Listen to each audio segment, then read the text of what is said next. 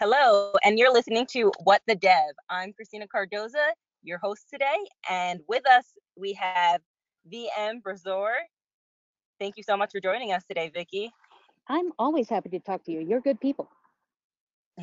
Thank you. Well, you have made such a name for yourself in the open source community. That's why I keep going back to you for these types of stories. You were previously the director of the Open Source Initiative, then you were the vice president of the Open Source Initiative. Now you're the director of open source strategy at Juniper Network, and you wrote a book, Forge Your Future with Open Source, which I think is a great title. Thank you. There was, the title you come up with when you go to write a book, just any prospective authors, just throw it out the window. Your publisher is not going to go for that. That actually was a 2 process ordeal to get that title. It was kind of a thing. So I really appreciate that you like it. I'll tell my editor, he'll love you for it. That's very relatable to me for when I'm writing these stories. Sometimes it helps me think of the title before I write them, but then, my editor throws it out the window and comes up with something completely different. But that's just the way it goes. Yeah, it's the writing. So I would love to hear a little bit. Yes, definitely. I'd love to hear a little bit more about, how we can forge our future with open source. But before we get started, into that, I'm just interested in what drew you to the open source world and how you got started in the community. Oh, it's, Sherman set the Wayback Machine for the early 90s, actually. So I've been doing this for nearly 30 years in some form or other, although, obviously was not quite as visible for a long time because contributing to and participating in open source is actually a privilege, not a right. And so it's pretty hard for a lot of people to do that. And I was in that case for many years. But early on, I just sort of have a tendency to want to share things and to build upon the good work of people who came before. I was in university initially for science, where that's kind of what science is all about, right? You learn from the research of those who come before and you build on that. And then I learned about this little thing called Project Gutenberg, which was releasing texts in the open for anyone to read and use and share. And it just like, wow, this is like science, but for literature and the CIA fact book, and this is amazing. And that just got me paying attention to what else was going on. And those were back in the days of Usenet. So, just sort of lurked on a lot of news groups and learned a whole lot in that way. And then one day, my boyfriend at the time said, don't try and call me. My modem is going to be tied up for quite a while because I'm downloading this thing called Linux. And it was Linux 1.0. And I'm like, Linux, what the heck is that? Well, it's just like the Unix we use down in the computer lab, except it's totally free. It's totally open and you can run it on your 386. It's cool. And they took him about a week to download that and get it running and installed. And it was just off to the races from there, really. So the whole open ethos worked well for me. And then having software that was free and open really, it resonated so well that it just became a part of my life from there. Great. And I guess going back to your sharing roots, you decided to, write the book about this. So tell me about Forge Your Future with open source. Why did you think it was necessary to write this, and who were you trying to target or share this information with? So the reason I needed to write this, the real reason is that my editor, Brian McDonald, is also a very dear friend of mine. And if you befriend a book editor, you will write a book. So be forewarned. That's really what happened. But at the time, he was working at Pragmatic Bookshelf with Andy Hunt, and he was in a proposals meeting, and Andy got a little cranky about something and just kind of stamped his foot and said, damn it, what we need is a book about how to contribute to open source. Why doesn't one exist? Well, there are multiple reasons for that, why it didn't exist. But Brian essentially said, hey, put a pin on that. I'll get right back to you. Said, Vicky, you need to write this book. And I was like, well, crap. Brian, you're right. It's about time someone did write this book, because for the about nearly 40 years or so since RMS nailed his theses to the MIT wall, we haven't really had a single way for people to learn how to contribute to free and open source software. It's been a lot of cargo culting, a lot of just learning by people handing it down. It really wasn't easy for people to learn how to do this. And I was having a lot of people come to me saying, hey, how do I contribute to open source? And asking the same questions over and over again. How do I find a project? Why would I want to contribute to open source anyway? What are the benefits to it? How do I do mailing lists? Why do we even use IRC? Just the same sort of questions. And there was no one place for people to get the answers. And I was like, well, heck, I can fix that. And I can tell you why this is good for your job and your career and how it can benefit you and how you can find the right project for you rather than just a project right now. So you can be more successful in the goals to help your career while also helping to lift up and support the free and open source software that you probably rely on, whether you know it or not.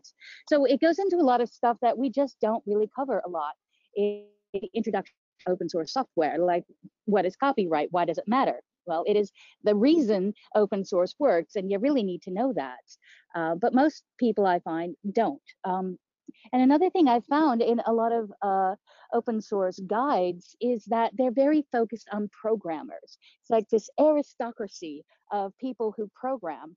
Whereas if you've ever done any sort of work on software project, you know that this is not a thing that's solely the realm of programmers. To have a successful software project, you need a lot of different roles. You need documentarians, you need designers, you need security folks, you need infrastructure, marketing. You just need so many different people. And we have been holding them at arm's length and shutting them out for a great deal of time. And it's really a shame because free and open source software has suffered a great deal from that. It's fine as a developer to scratch your own itch and release it. But if you want your software to be usable and to be adopted, you need to bring in people with other expertise. There's a reason why, for instance, UX is a full-time job because it's really difficult to get right. And accessibility, you need somebody to look at that because you don't have those skills. But we hold these people at arm's length and we don't help them contribute to open source. We actually kind of deter them from it. So the book is actually targeted at anyone, any role. If you are interested in participating in open source at all, there are a lot of things that you need to learn, and they're not necessarily code. So while the book is very, very effective for programmers, and it has been used in classes in computer science and for universities and meetups, it's been used by a lot of people looking to get into development because it is important for them to learn how to contribute to open source in this environment. But more importantly, it's also being adopted slowly but surely by people like tech writers and other folks because they find it's very approachable and it's something that helps them figure out what even is this open source thing. And we need more people of all sorts in free and open source software. We talk a lot about open source sustainability now, and I have a talk that I do, and I'm in the middle of transcribing, so it should end up in my blog real soon now. But it's about how we focus on the wrong things for sustainability. And everyone's focused on money because mostly we come from the software world. The software world is focused around the Bay Area, the San Francisco Bay Area, where I'm sitting right now because I have a meeting to do right after this. And what people think about here is how do you make money through software? So naturally, we're going to be very focused on money. And that's where we're focusing the open source sustainability conversation. And that's not really the way we should be doing it. There are a lot of different facets. And one of the things is dealing with just the bottleneck of maintainers. It can be called the bus factor, but somebody has recently turned me on to the circus factor instead. Because the bus factor is, how many of your project maintainers, if hit by a bus, would put your project in jeopardy? And that's kind of a violent image and not really a friendly thing. But my friend Michael Hall turned me on to the circus factor. If your maintainer or core contributors ran away to join the circus, how many of those would it take to put your project in a bad position? So I'm grateful to Michael for that. So that's something that we really need to be focusing on for sustainability, a lot more than we need to be focusing on, just getting money into the hands of contributors. So how do we get more contributors? More contributors lowers the circus factor. It creates a larger pool of people who know the project. It makes your project more maintainable, more sustainable, better communication. In order to attract more contributors, you have to be a more welcoming and friendly environment in your project. So it just kind of becomes this great thing if you do the work to become a project that can attract more contributors, right? It's so much better. My book helps with that. It helps to get more people into contributing to free and open source software, so we can have a more sustainable free and open source software ecosystem in a way that we just don't have right now, right? Throwing money at the problem isn't going to fix it. Helping more people participate in open source. That was a lot of. No, that was great. You know, you opened up my eyes to a lot of things going on in the open source community that I didn't realize just with the description of the book.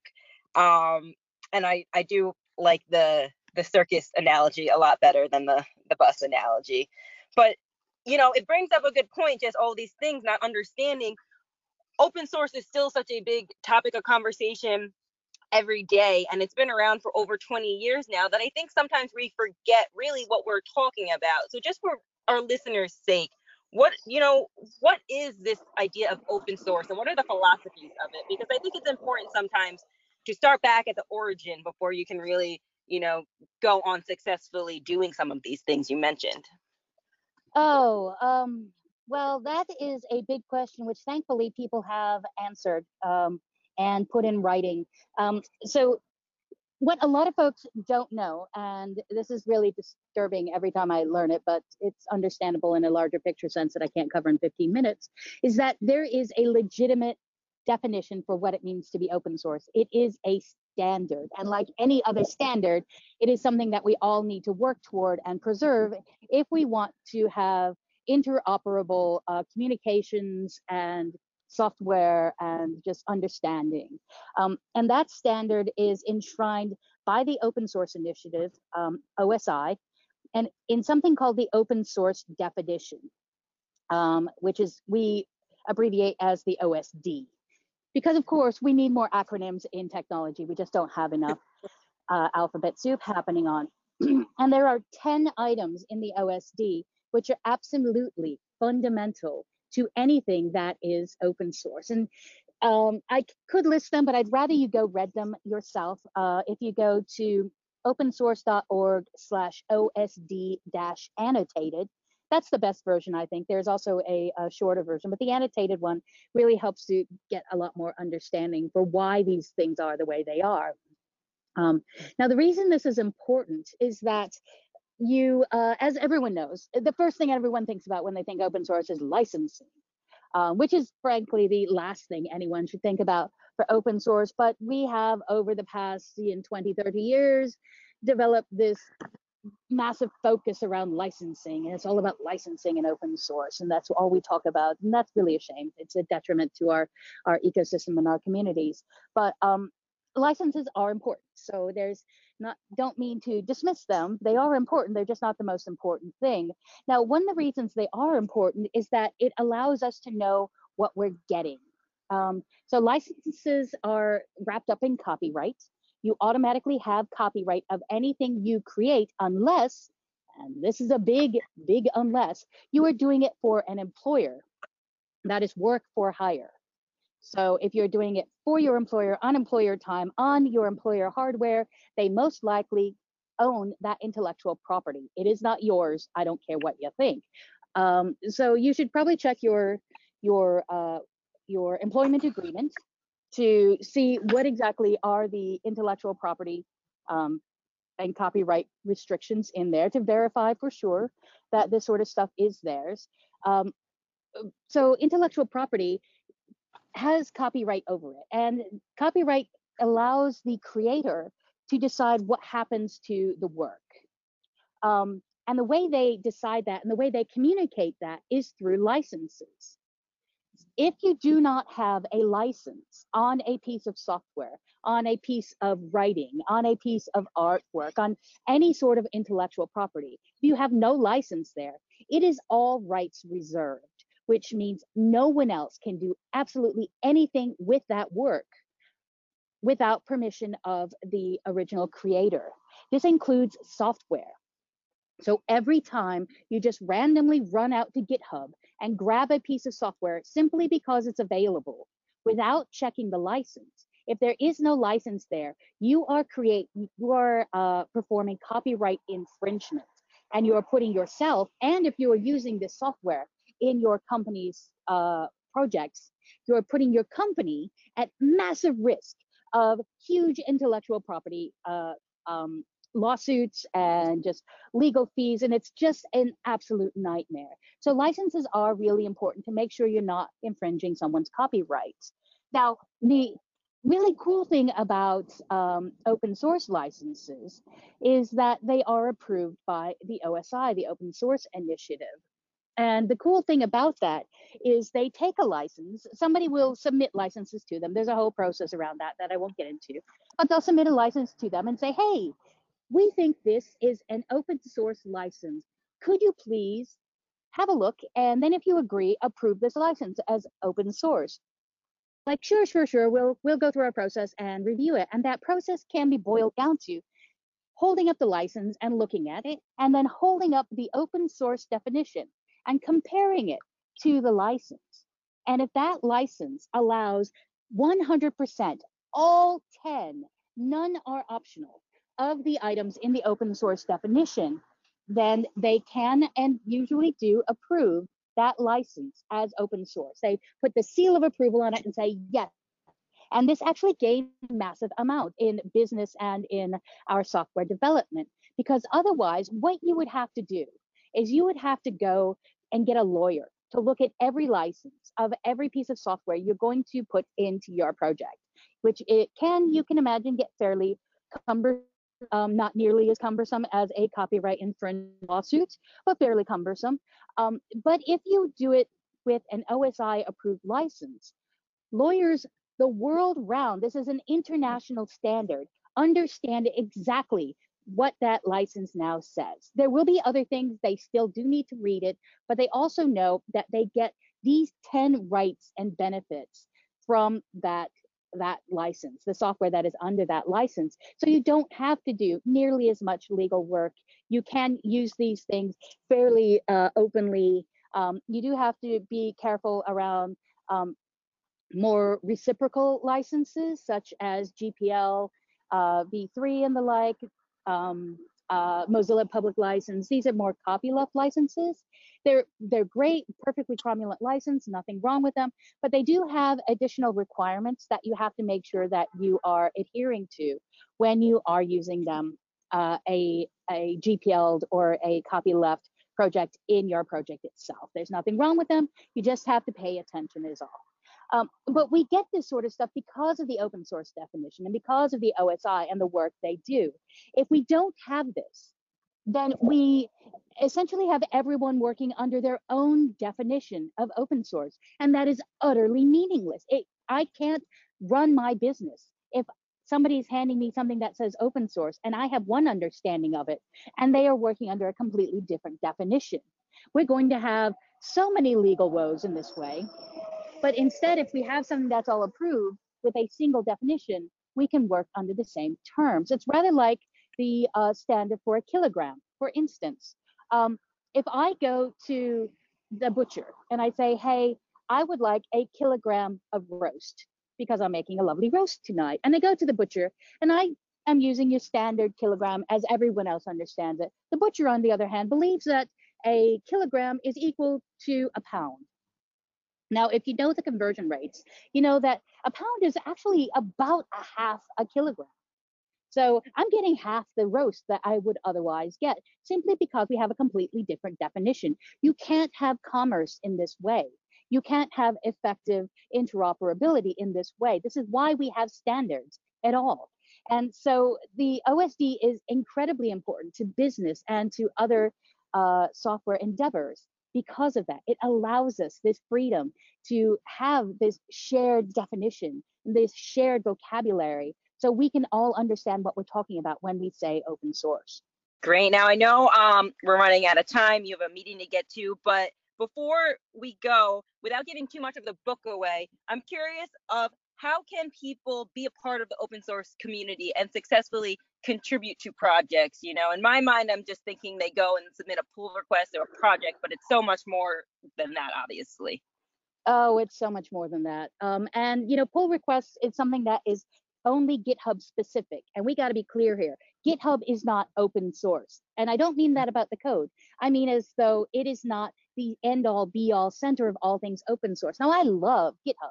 It is a great project and there are wonderful people working there, but it is only one of many, many different ways to contribute to free and open source software. So don't assume it's always going to be a pull request. For instance, somebody could be on GitLab and it could be a merge request. It could be on Apache and use a completely different sort of Git version. It could be something that even uses Subversion or Mercurial. Now, how do you know? You read the docs. There's always going to be some sort of contributor document that will start you on your path in the right way, and just pause and read before firing something off, and talk to people and say, hey, I have this idea for a feature, or I have this idea for a bug fix. Find out what is their process for that, and then participate in the process rather than assuming you know what's going on, because no one will do it the same way. You can participate in one project in one way and it will be just different enough in a different project. Trust me, if they're using IRC and you prefer Slack, don't argue about that. Just use IRC, for instance. Trust me, they know what they're doing. So yeah, I guess read, ask, don't assume. Great. Well, thank you again so much for taking the time out to speak with us about this topic today. I wish, we had more time on the podcast. I wish we had more time on your schedule, because this is such an interesting topic and you are clearly very passionate about it. So we'll have to get you on again sometime to talk more about it. Well, my calendar just freed up for the next 6 to 8 weeks thanks to COVID-19. Yeah, I'm open whenever. I love talking about this stuff and sharing it and teaching folks on how to participate in open source software.